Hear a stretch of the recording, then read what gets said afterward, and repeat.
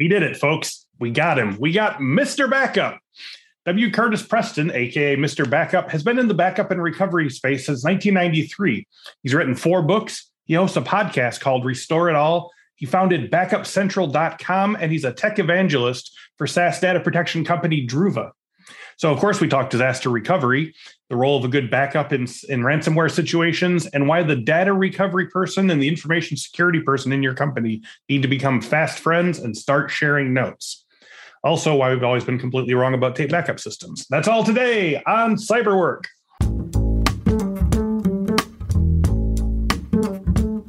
Welcome to this week's episode of the Cyberwork with InfoSec podcast. Each week, we talk with a different industry thought leader about cybersecurity trends, the way those trends affect the work of InfoSec professionals, and offer tips for breaking in or moving up the ladder in the cybersecurity industry.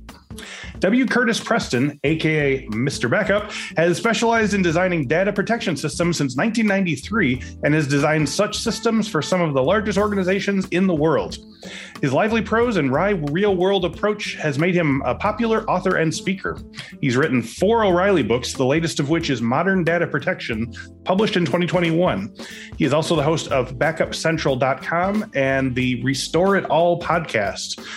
He is now the chief technical evangelist for Druva, the only at-scale software as a service provider of data protection. So guess what we're talking about today, folks? Talking backup. We're talking recovery. We're talking Mr. Backup. Curtis, thanks for joining me today. Welcome to Cyberwork. Anytime I can talk about my favorite topic, I'm there. Phenomenal. Let us get into it. So your story goes way back. You've been working in data protection since '93. Where did you first get interested in computers and tech, and what first got you excited about this, especially considering that it was sort of at the sort of start of the whole thing? Yeah. I don't remember like the very first thing, but I remember I was actually active duty in the Navy at the time. Okay. And I remember I actually took, and this will, for those that go this far back, I actually took an NRI course, National Radio Institute. They used to advertise at the back of Popular Science magazine. Mm-hmm. And I took this correspondence course in computers while at sea in the Navy. Yeah. And so, they would send you books, right? You had these like books, and you would go through these books, and then you actually built a computer when you were done. Oh, wow. And I remember that it was an 8088 just prior to the 286s coming out. And the 286s came out while I was taking the course. And I was like, do I get one of the new computers? And they were like, no. So, yeah, you learn that you got to dance with the one that brung you there. Yeah. So obviously we just mentioned that you've been in the backup and recovery space since 1993. Can you talk about some of the ways that the practice, whether technology or protocols or techniques, have changed in the intervening 30 years? I mean, I'm guessing cloud's a major sea change, but is there a fundamental difference in our understanding of the place and purpose of backup and recovery?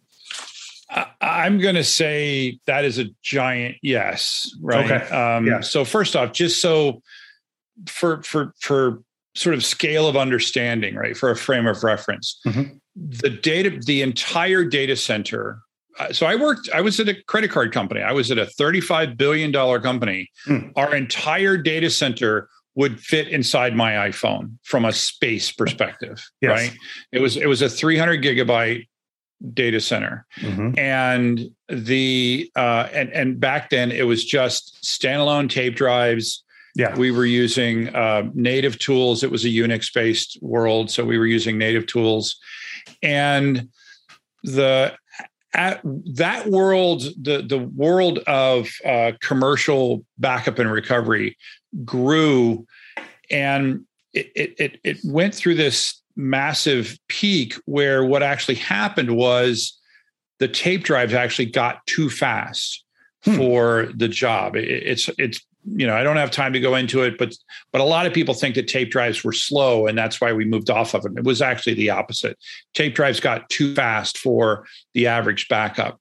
And literally they were 20, 30, at this point, 100 times faster than the average backup.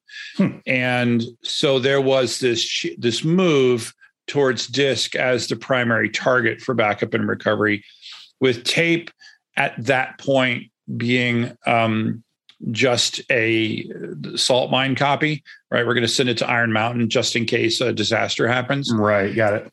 And then, we slowly migrate to more and more disk. And then, yes, the cloud has changed data protection in both the sense of how it's done and why that happened. So it's not just that the cloud, came to be and that it made possible a number of things like Druva, the company that I work for, is a cloud-based company. It's without the cloud, Druva would not exist.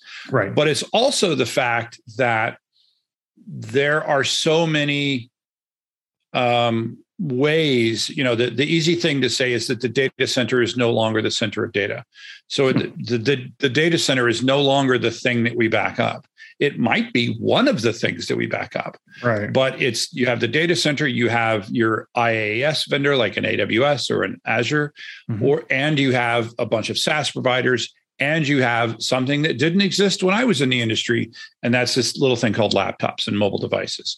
Right. We didn't have those back then. Right. Yeah. And so yes. So it's a giant yes, that both in terms of what we back up and from where we back that data up, as well as how we back it up. At this point, backup and recovery, data protection, disaster recovery is, if we set aside archive and long-term storage, is almost an entirely disk-based practice, right? There are very few people that are still doing their backups from, to and from directly tape. Okay. It also sounds like those are almost different not quite job titles, but you're talking about is the data protection that you're using for just to make sure that, you have a record of this thing, is that different from the data that you're duplicating in case of like disasters and things like that? Or because it sounds, I might be misreading it. No, that's a great question. Historically, and again, this is another giant sea change. Historically, if you had the need for what I would call real, as I make quotes in the air, if you needed real DR back in the day, you were doing replication, right? You were replicating any mission critical systems and file systems and databases to a hot site somewhere that you could fail over to in times of disaster. And that was really only the high end of the market. So your trading firms, things like that could put $1 million price tag on downtime. Right. So, yes. They knew that every minute of downtime cost them $1 million. And so it was easy to spend $10 million on a replication system. Oh, yeah. The rest of the world was doing tape back in the day, tape in a box and hope you never use it. The world has gone to the point where, in general, the bulk of the industry does not accept tape in a box as a DR strategy for anyone.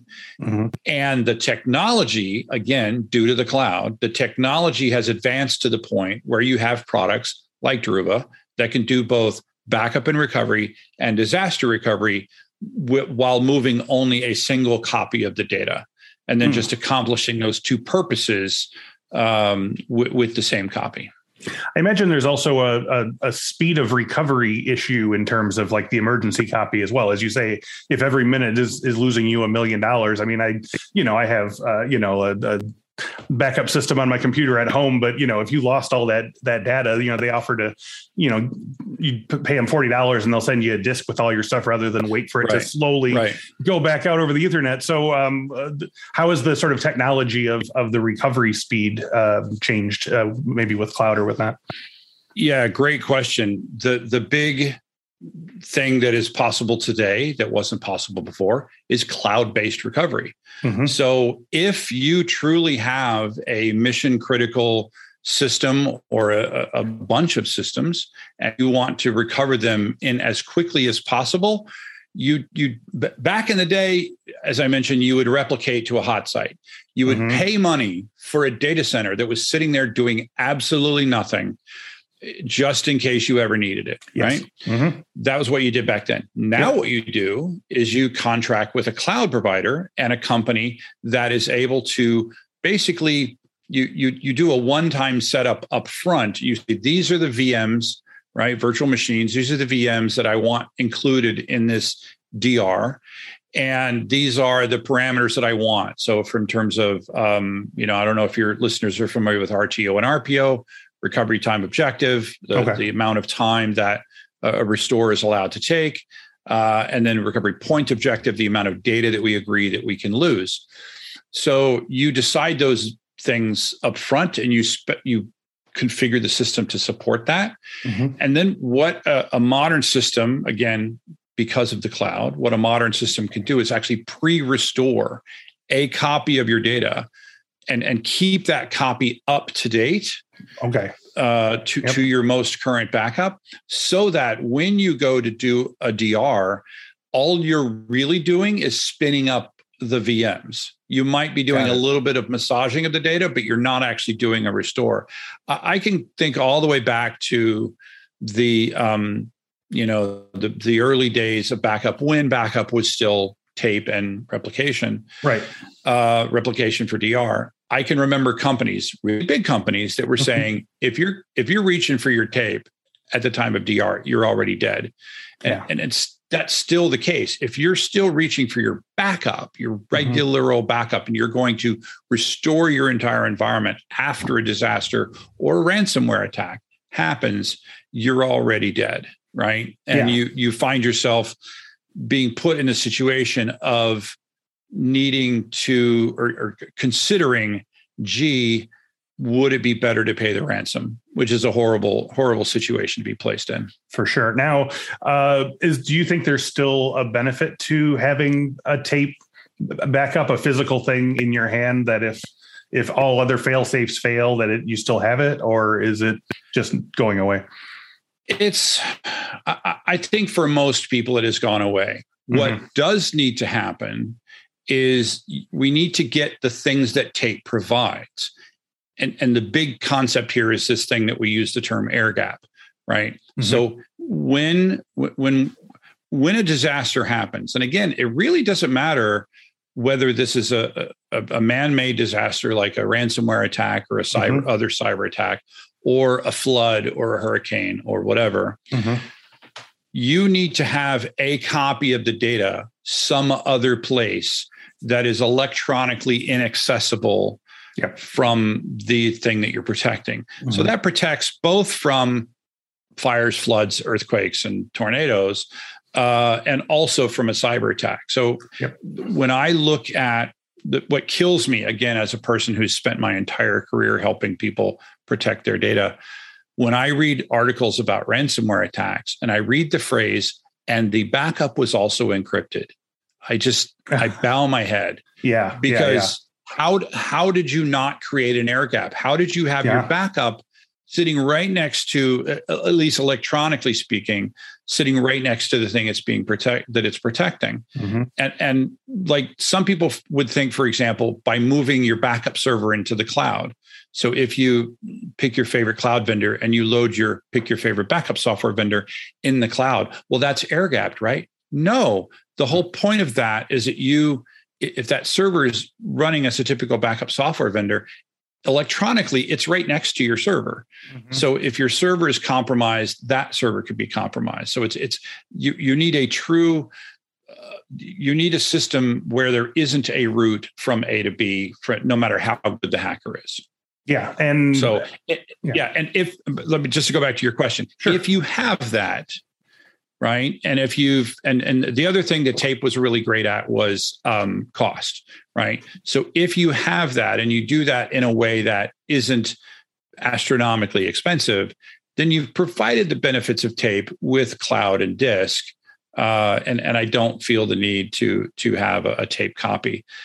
The other thing is, making a tape copy is difficult, expensive, et cetera, et cetera. It adds additional complexity and risk to the system. And, I'd rather you spend that money elsewhere. Yeah. Okay. So, I mean, that leads nicely into my next question. You've written 4 books on the subject. You host a podcast about it. You founded backupcentral.com and you're the tech evangelist for Druva. And you've talked about the number one here, but can you tell me some of the main mistakes you see again and again with the way companies handle their long-term data backup? So I guess let's start with air gapping. I mean, you said that if it's backup in the cloud, that's not air gapped. Is there a way of air gapping your cloud recovery backup? Well, what I specifically said was that if you host your backup server in the cloud, that isn't necessarily air gapped. I see. The question is how you're storing it in the cloud, right? So I got it. There are ways to store data in the cloud. For example, if you have a copy in an immutable storage tier, such as S3. S3 offers in AWS. Actually, all the major cloud vendors offer an immutable option that when you write your backup to it and you specify, let's say, 30-day retention or 60-day retention, nothing, including you as an authorized owner of the account, you're not allowed to delete that data. Right. So that's one way. Another way is the way Druva has approached it, which is you don't own, manage, touch, ever see the actual infrastructure behind the backup. That is all managed by Druva. It's a different account. It's a different process, right?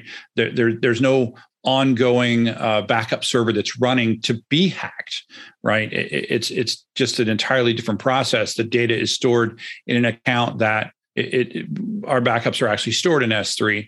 And our S3 is configured so that only our backup process is allowed to write to that account. So even if a hacker, for example, got through every level of security and somehow was able to get authenticated to S3, they wouldn't be able to delete your backups, right?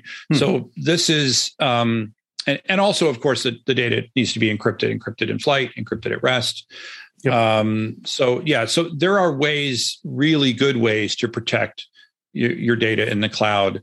It's just that you just need to think about the things like a ransomware attack and make sure that you're protecting against them. I would add right next to a ransomware attack is, because right now all focus is on ransomware. Of course, every data protection vendor is saying, "Oh, well, our backups are this, or our backups are immutable, and so therefore it's not subject to a ransomware attack."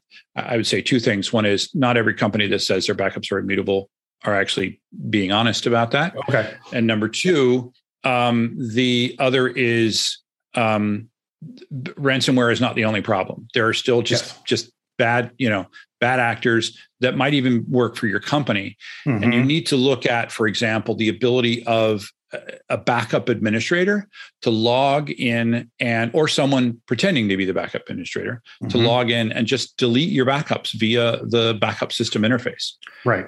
And that's why you're going to see more and more backup products that are adding actual immutability, where even if you are a super user, you're not allowed to delete the backups.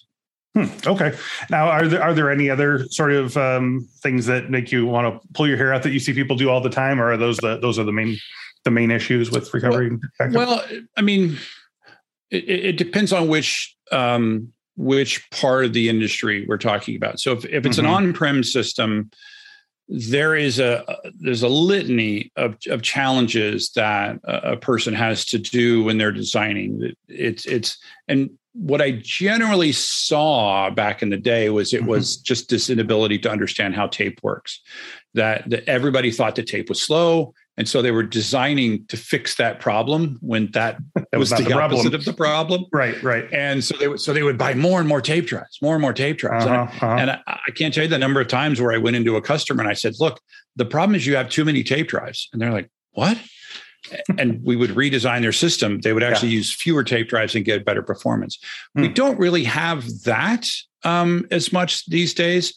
I suppose the biggest challenge that I see with a modern computing environment is actually people that there's data sets that people think are protected from a backup and recovery perspective that simply aren't. And the biggest example of that are SaaS providers like Microsoft 365, G Suite, Salesforce.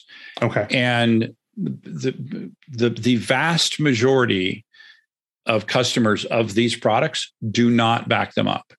Mm-hmm. And that, and we have example upon example of proving that if you or some bad actor does something bad to your data in Microsoft 365, G Suite, or Salesforce, or similar systems, it doesn't come back. Mm-hmm, the stuff that Microsoft has doesn't help. Right. Most recently, and I don't mean to pick on Microsoft. The challenge with Microsoft is that they have so many good sort of backup-like features. Like they all over the product, they talk about this, they use words like restore. Yeah. Like restore from, restore deleted emails, where you're not really restoring them. You're just pulling them out of the recycle bin. Right. Yeah. Which means that they were still there. They were there. They just had a flag on them. Right. Mm-hmm, mm-hmm. And so it's so good at sort of mimicking backup that a lot of people think they don't need it. Gotcha. But a perfect example is there was the best example recently. It was sometime last year.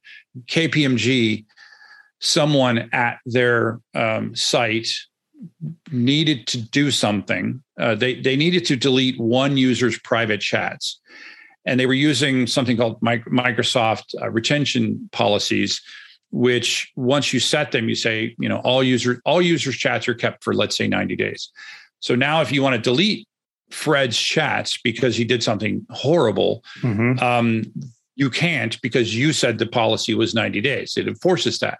Mm-hmm. So the only way to do that is to create another policy that says one day, move Fred into that, and then his stuff will be deleted. Right. That's what they went to do.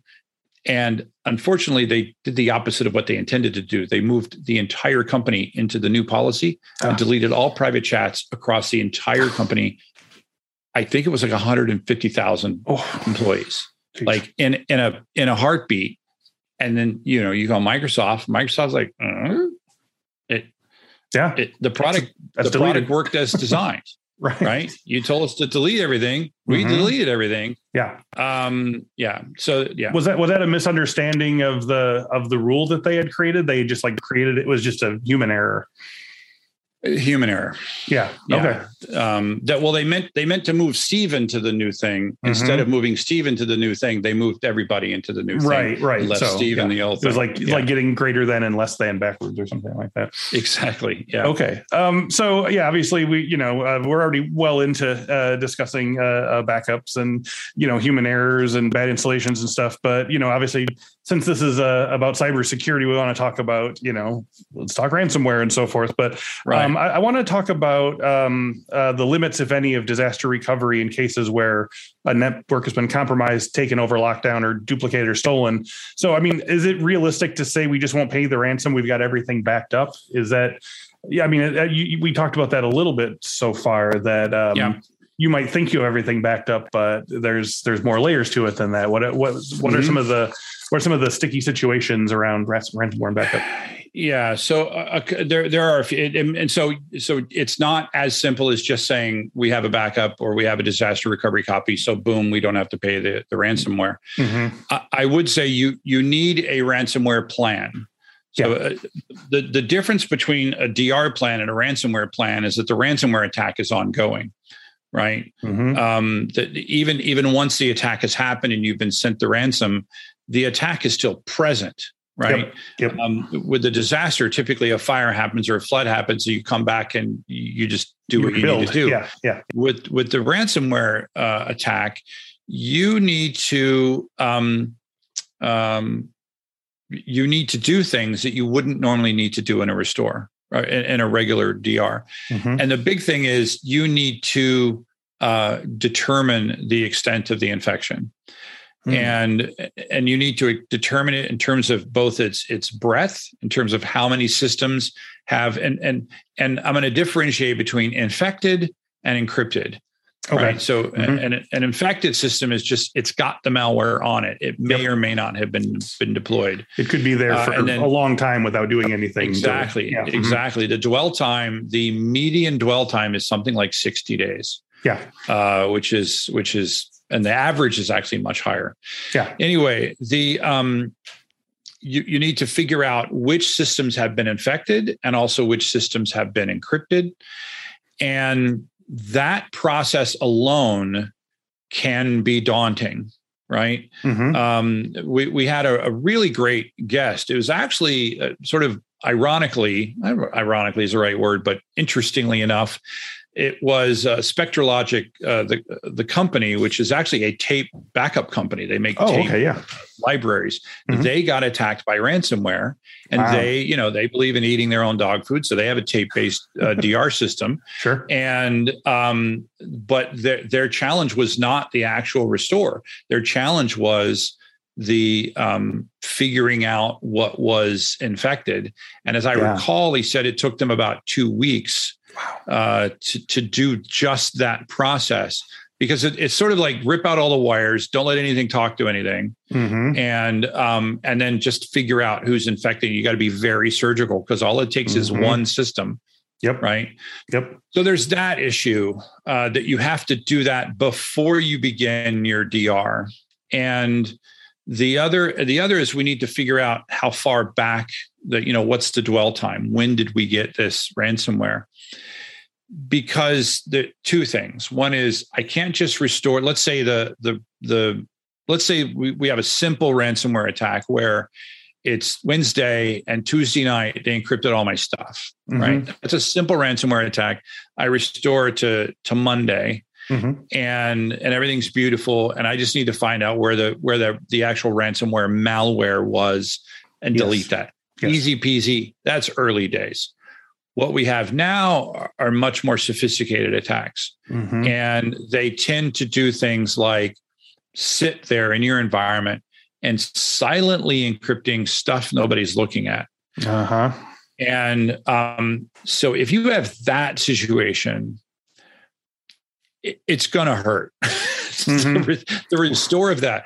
Yeah. So generally, this is a file server we're talking about, or someone's laptop. This isn't a database. You encrypt anything on a database server, and the thing's going to crash, and everybody's going to know. Yep. But a big file server in your company or laptop, they start encrypting slowly the files that over time that no one's looking at, and then at some point they get a collision with, they encrypt a file that somebody is looking at. And that's when they go crazy and they start encrypting everything. And then, that is a real challenge. And I know that Druva, for example, specifically created a response to that challenge. We actually, I call it sort of a merge of archive and backup. And by that, I mean, a typical backup or typical restore, you say, I want to restore this system to last Thursday at noon. Boom. That's a restore. And archive is, I'd like all of the files from Fred through his email system for the last 3 years. That's an archive, right? Got it. That's a retrieval is what we say in the archive space. So what we did was we sort of combined the two, and we said, all right, figure out when you got infected, and then specify, let's restore to the day before you got infected, and then restore up to the current point in time and restore the last known good version of every file. And we figured out how to do that for file servers. Most backup products have not been able to figure out how to do that. And so with us, it's just a simple, it's a matter of clicking a few extra buttons during the restore and then just letting the product take the time to do that. If you have a regular backup and recovery tool, you have two choices: restore to, today, and just know that you're restoring a bunch of encrypted stuff, and then just hope you could get rid of the malware. And then maybe do some onesie twosie restores along the way. Or you restore to the day before you got the infection. And now you've got hundreds, maybe thousands, maybe tens of thousands of files that you have to figure out where they got encrypted, the last known version. It's a nightmare. Yeah. So that is, there's that. The third issue is some of the more recent attacks are about exfiltration more than they are about encryption.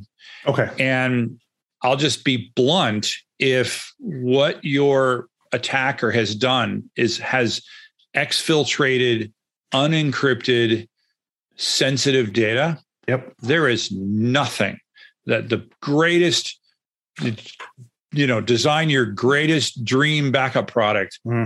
It can't help, because they're just going to take your company secrets or your sensitive data or your customer sensitive data and just post it all over the internet. You've got a very different business discussion. And I want to come back to that. In a minute, because that's much more of a cybersecurity discussion. Yeah. But the other is, they're also specifically targeting the backups. Now we're going to come back to the thing we mentioned earlier about, I can't talk about backups for very long without mentioning the 3-2-1 rule, right? 3 copies of the data on 2 different media, one of which is somewhere else. That's that air-gapped copy that we talked about. There you go. Yep. If your only copy of your data is on a backup server in your environment, especially if that backup server is based on Windows, because that's at this point the primary attack vector. It's not the only. They're attacking Linux. They're attacking VMware, just to a lesser degree. Okay.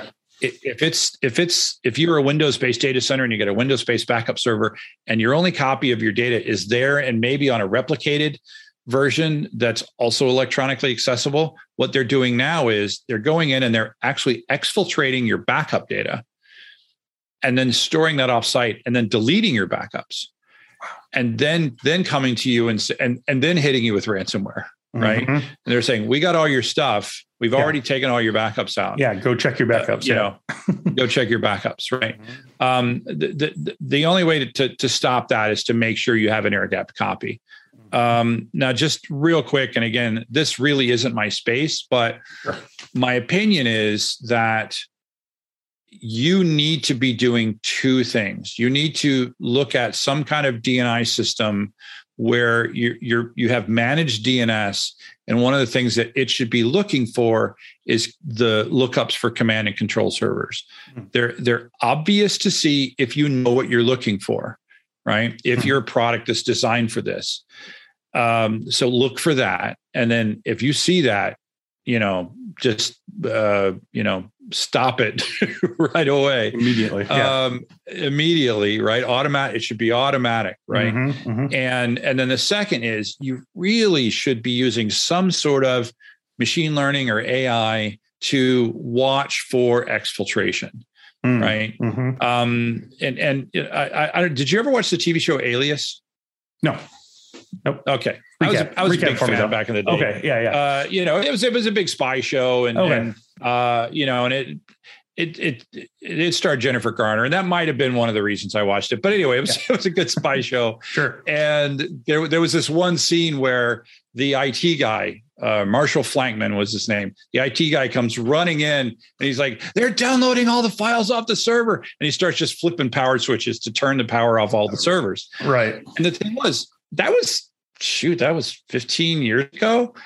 And he was monitoring his outgoing data feeds. Yep. And he saw a pattern that was unlike what he was used to. Today, we can do that with software. Yes. Right. If you're not using a DNI to watch for command and control servers, and if you're not using some sort of ML AI to watch for exfiltration, I think you're falling down on the job at this point, because if that happens, there's literally nothing anybody can do to help you. Yeah. Okay. Well, that answered my next question. I was going to ask about double extortion, and you basically laid it out there. So rather than, and also, it's a TV show, but it's not wrong to, like, if you see it happening, to like turn everything off, right? Is that? Yeah. It's actually not wrong at all. It is kind of as simple as that. Yeah. Yeah. Stop it at the source. Go in there with a Sawzall on the cables in the back of the. Yeah, we'll deal with this later.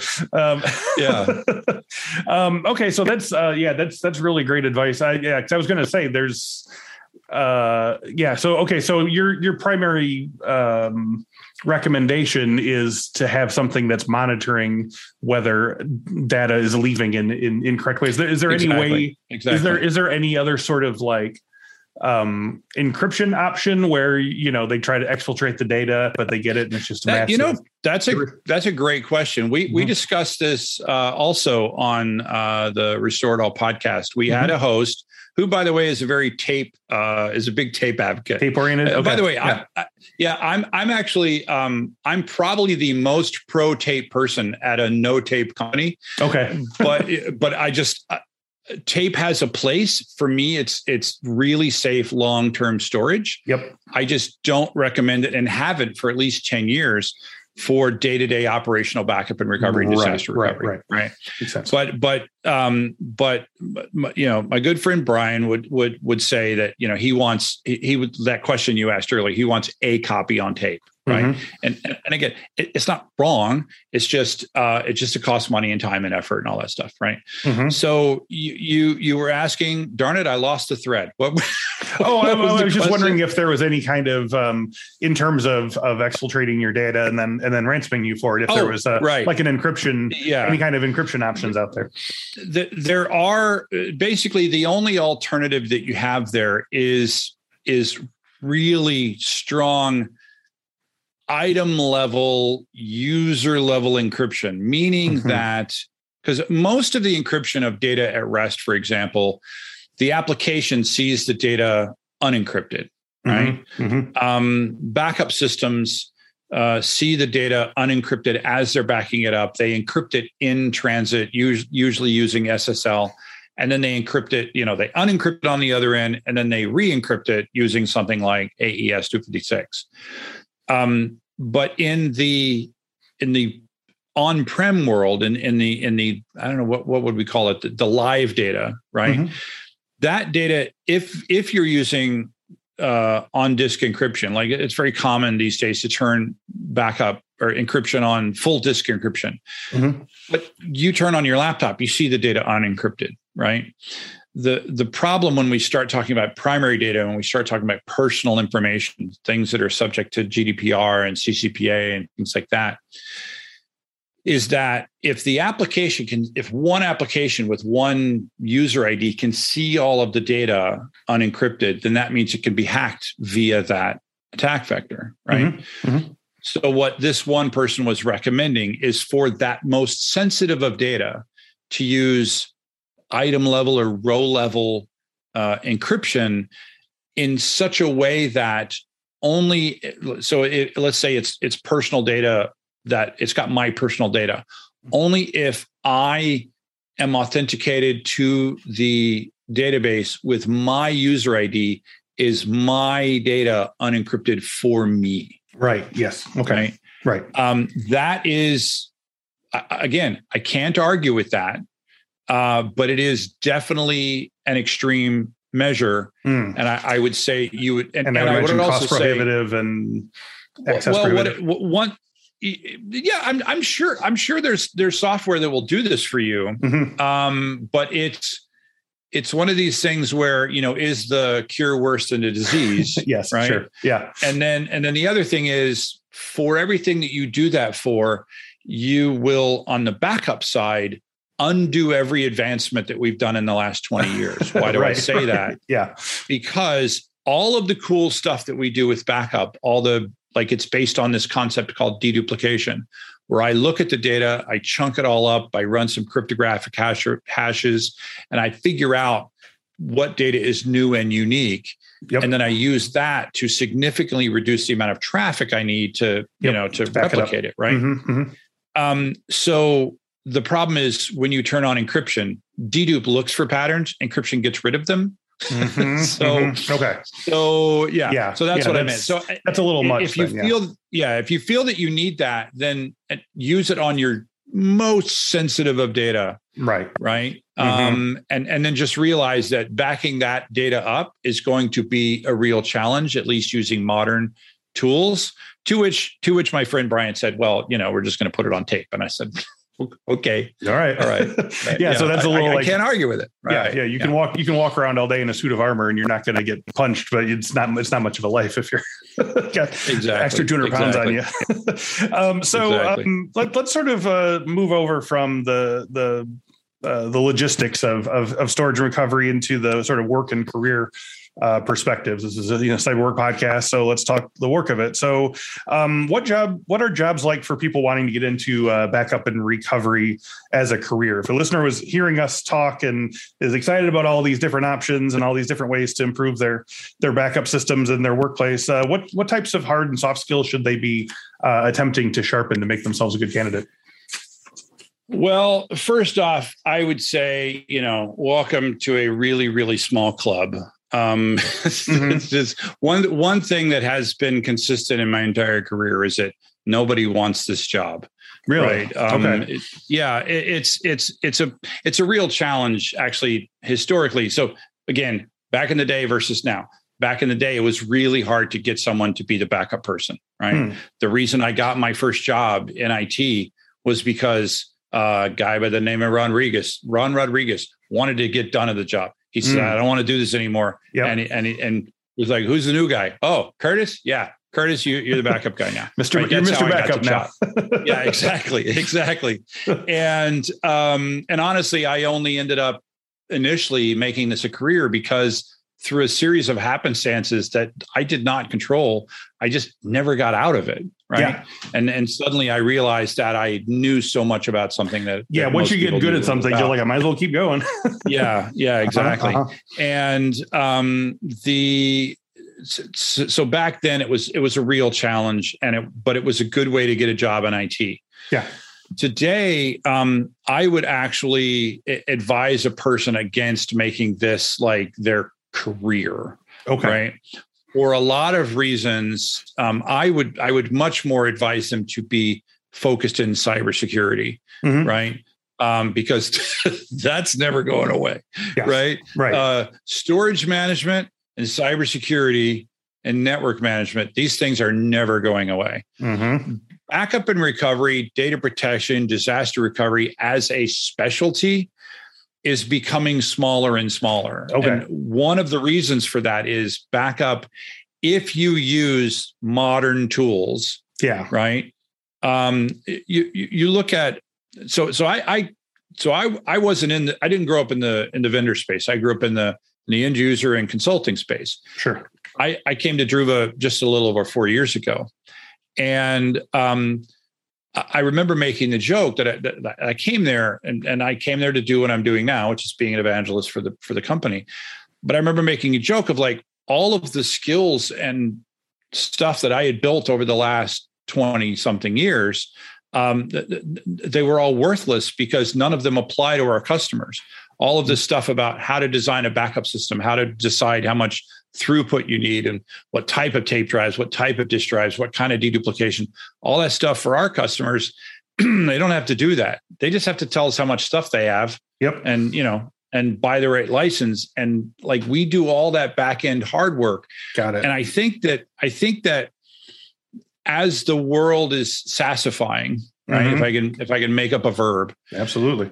As we SaaSify more and more of the IT world, and as we cloudify more and more of the IT world, the skills that make a good backup and recovery person become actually much less needed. So I would actually advise someone against it. What I would say is look at it, but if you are in it, right? If you are deep in the backup and recovery world, I would say make friends with your information security professional. Got it. And learn the things that can make that can damage your backups and apply those, and then just sort of slowly increase your skill set on that side of the world. So, okay. I hope it doesn't sound like I'm sucking up to your audience, but no. That please do. that is what works out well for us. Y'all hear it here first, man. Cybersecurity is the way of the future. I'm just saying. Yeah. I'm just saying it's not pandering. There will be more attacks. There will be more sophisticated. Yep. Just in the last 4 or 5 years, the degree to which ransomware has become much more sophisticated. The exfiltration thing simply wasn't a problem back in the day, right? Yep. And now it is, and it's just only going to get worse. So conversely to that, if listeners are in the cybersecurity space, is there a benefit to them learning on the other side of the fence, getting some knowledge about backup and recovery and so forth? Yes, I do think, and because of the problem that I mentioned before, and I say it as a joke, but it's true, and that is nobody wants this job, right? Nobody wants to be the backup person, right? Because of that, you have a continuous revolving door in the data center, if you still have one, of the person who's responsible for backups, which means that that person is quite possibly a junior person and quite possibly knows nothing about data protection. Yeah. I'm sorry, about data security. Data security, yeah. And so again, I'll give the same advice to the information security professional. Befriend the person whose job it is. First off, they probably need a friend because they're new to the company, right? Befriend the person whose job it is to do backup and recovery data protection. Help them, without being a threat per se, help them understand the risks that that their data is under, right? Help them understand why. If they don't know what the 3-2-1 rule is, Google it. Have them read it. If they don't know what a bad actor is, if they don't know what an insider threat is, if they don't know what, exfiltration and encryption and all of these things, if they don't know what those things are, help them understand what those things are so that they know what's at risk in their backup and recovery system. Because quite possibly they don't know any of those things and they're doing really, really dumb things, from a information security perspective. Well, I mean, we're always going to talk up in favor of cross-departmental collaboration anyway. So that's great advice right there. I mean, you always have something to learn from someone who's doing something near to you. So, you've pretty much said that storage and recovery and long-term backup and stuff is starting to phase out. Can you talk about what you think it'll look like in 5 to 10 years? Do you see a terminus point at some point where this is, people talk about this like they talk about, Fortran or something like that? There's a lot of Fortran. There's a lot of we found that out last year. Yeah, we got a whole lot of people called back into active service here for exactly some very old languages. I think that there's a personality at Storagezilla is his Twitter name. His name's Mark Toomey, and he makes a quote of saying that there's going to be a nuclear holocaust, and after the nuclear holocaust, you'll find a guy selling mainframes and tape drives, right? That they're going to be around an awfully long time. I do think that the world of cloud-based data protection, there will be more and more things like Kubernetes and containers. If you're not familiar with Kubernetes and container, it does to VMs what VMs did to physical systems. And it really, so VMs broke back up. If you didn't know that, when VMs came out, it broke back up literally overnight for anybody who started. It's like, this is great. We can have one system behave like 20 systems. Meanwhile, you had a backup system that thought it was still running on 20 systems. Containers break backups if they were based on a VMware or a physical system perspective. The good news is that containers and Kubernetes and things like that it allows an environment to define what they consider an application. Too many times over the last decade or so, we thought of as a database as an application, a web server as an application. And it never really was. An application was a collection of things that do a bunch of things that accomplish a common goal, right? Kubernetes allows you to do that, allows you to define what an application is, which means that your data protection system, I think, over time will morph. I know that, Dhruva has worked on this where, when we look at Kubernetes support, we're able to protect an application and all of the things that comprise that application. And I think you'll see that more and more. The other thing is that literally, the world is moving to cloud.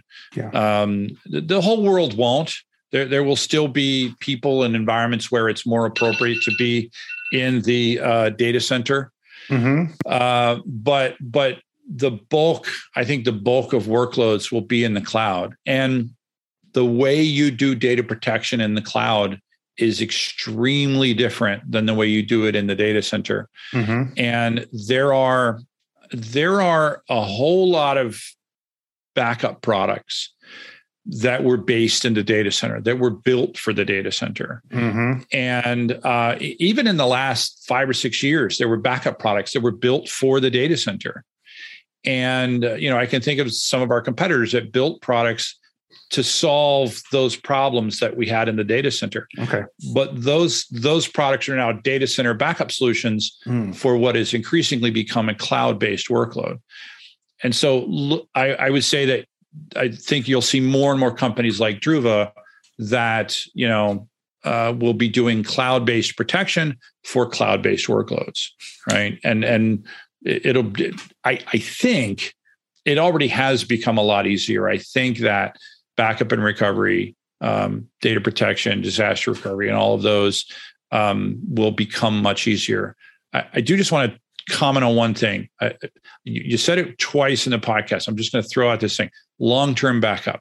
Yeah. So this sets off a bad place in my brain. Okay. So long-term means archive. Yep. Okay. So one of those things is like 3, 2, 1, right? Mm-hmm. The backup and archive are two, just like backup and DR, two different things. Backup and archive are two different things. Mm-hmm. So when you're talking about really long-term storage, most backup products are really bad at long-term storage.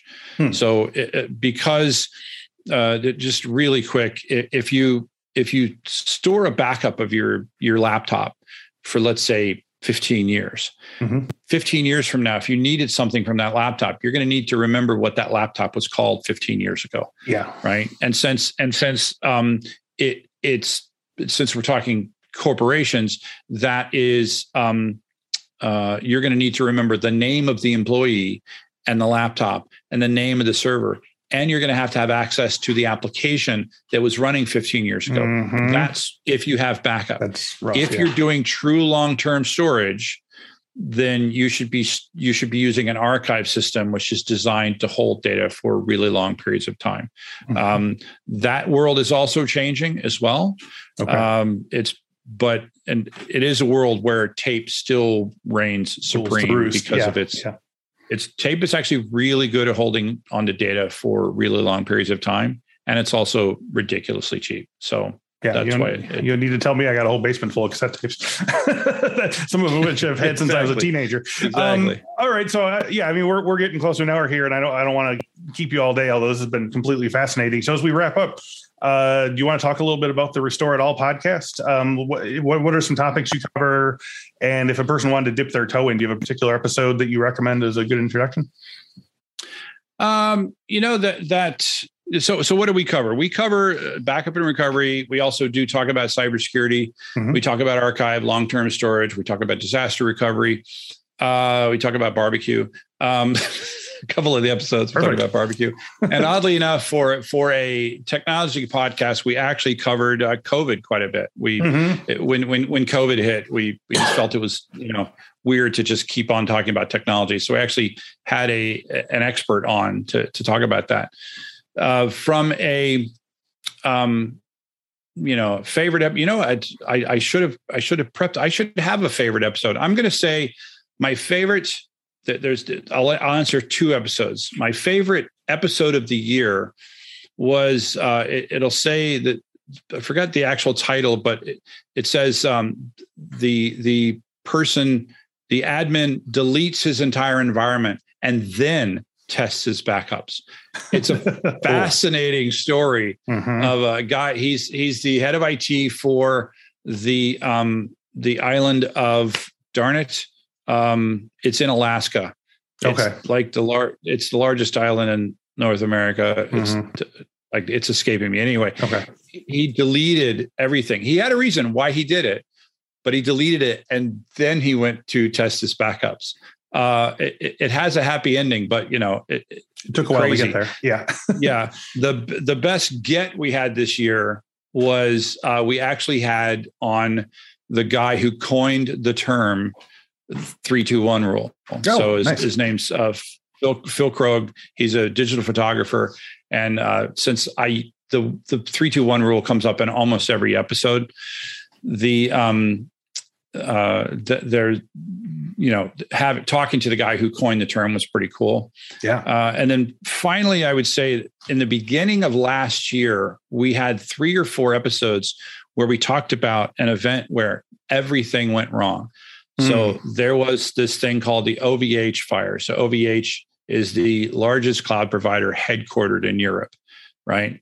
And they lost a ridiculous amount of servers, and including data for companies where the company had paid for backup. And they're now just literally a few weeks ago, I saw that they're beginning a class action lawsuit against OVH. Those episodes are great because we dig into the sort of the details of what was happening, and you learn things like how to sort of investigate what your company is doing for you when they claim to be, right. So yeah. All right. So as we wrap up today, Curtis, tell our listeners about Druva, what services you provide, and what products or projects you're excited about in the new year.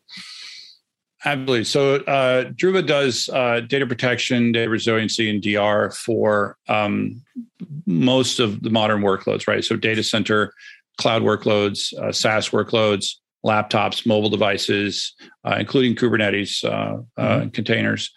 And we do that as a SaaS service, which means that you don't have to install any italics underline, any infrastructure, either install it in a cloud or in your data center. You just basically, you put it in an agent and you authenticate us to the appropriate place. You authenticate us to your SaaS provider, to your IaaS provider. And then we just do all the magic, right? And you pay one bill. It's per gigabyte per month, and it's a deduplicated gigabyte. So we do global dedupe across your entire environment. Okay. You pay one bill per month of, and you obviously pay in advance, and we credit your account. The beautiful thing is you never pay for something that you don't use. So if you over provision, you have money left over at the end of the year, we just roll that into the next year. Or if it's laptops and mobile devices or SaaS services, typically that's a per seat license because that's the way that world likes to be charged. And we do a DR in the cloud. So as I mentioned, we can restore your entire VMware environment in 15 to 20 minutes with your RTO. We can meet a 15 to 20 minute RTO with a 1 hour RPO.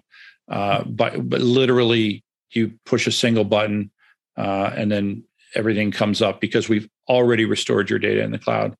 And then I did mention about the this enhanced ransomware recovery service that we have that, again, if it's an extra cost option, but if you do that, you can literally press, I think it's like 3 buttons, tell us the beginning, tell us the end, and tell us to go, and we'll restore the data, the latest unencrypted version of every file. And, what am I excited? I honestly, I got some stuff that I can't talk about. Sure. There's some features and they're cybersecurity based. I hinted at them, right? If you listen to me talk closely, I hinted at some of the features that listen to this the second time for the clues. Yeah. We want to make sure that, we already have the data air gap. We already have this concept of a recycle bin, which most backup products don't. So if a customer comes in and they accidentally delete their backups, or a rogue admin accidentally delete their backups, we can actually get them back for you, for a user definable period of time, right? We want to take that, the next step. So I don't want to say much more than that. I will also say that Druva decided to sponsor my book. It's an independent book. It's an O'Reilly book, if you should be familiar with that world. But listeners can get a free ebook copy of it by going to druva.com/podcast. And there you go. And modern data protection from O'Reilly.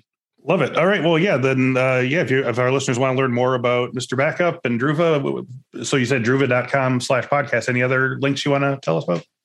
Of course, backupcentral.com. You can search on the full name is Backup Central's Restore It All.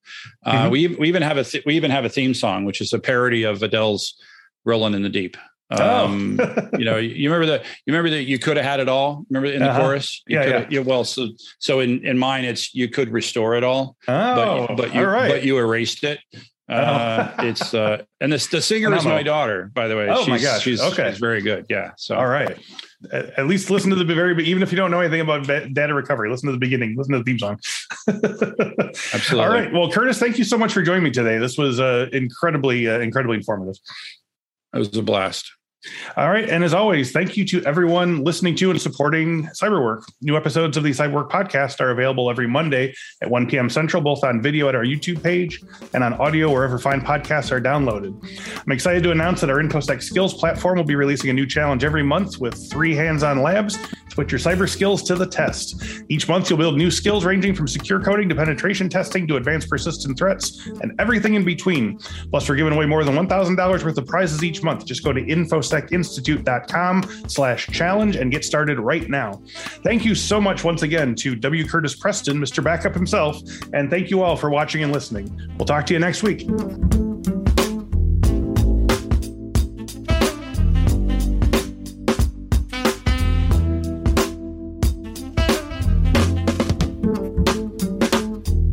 How about some free cybersecurity training resources for you and your team? Just go to infosecinstitute.com/free to get ebooks, training guides, and more than 100 cybersecurity training courses, all free for Cyberwork listeners. Go to infosecinstitute.com/free and start learning crucial new skills today.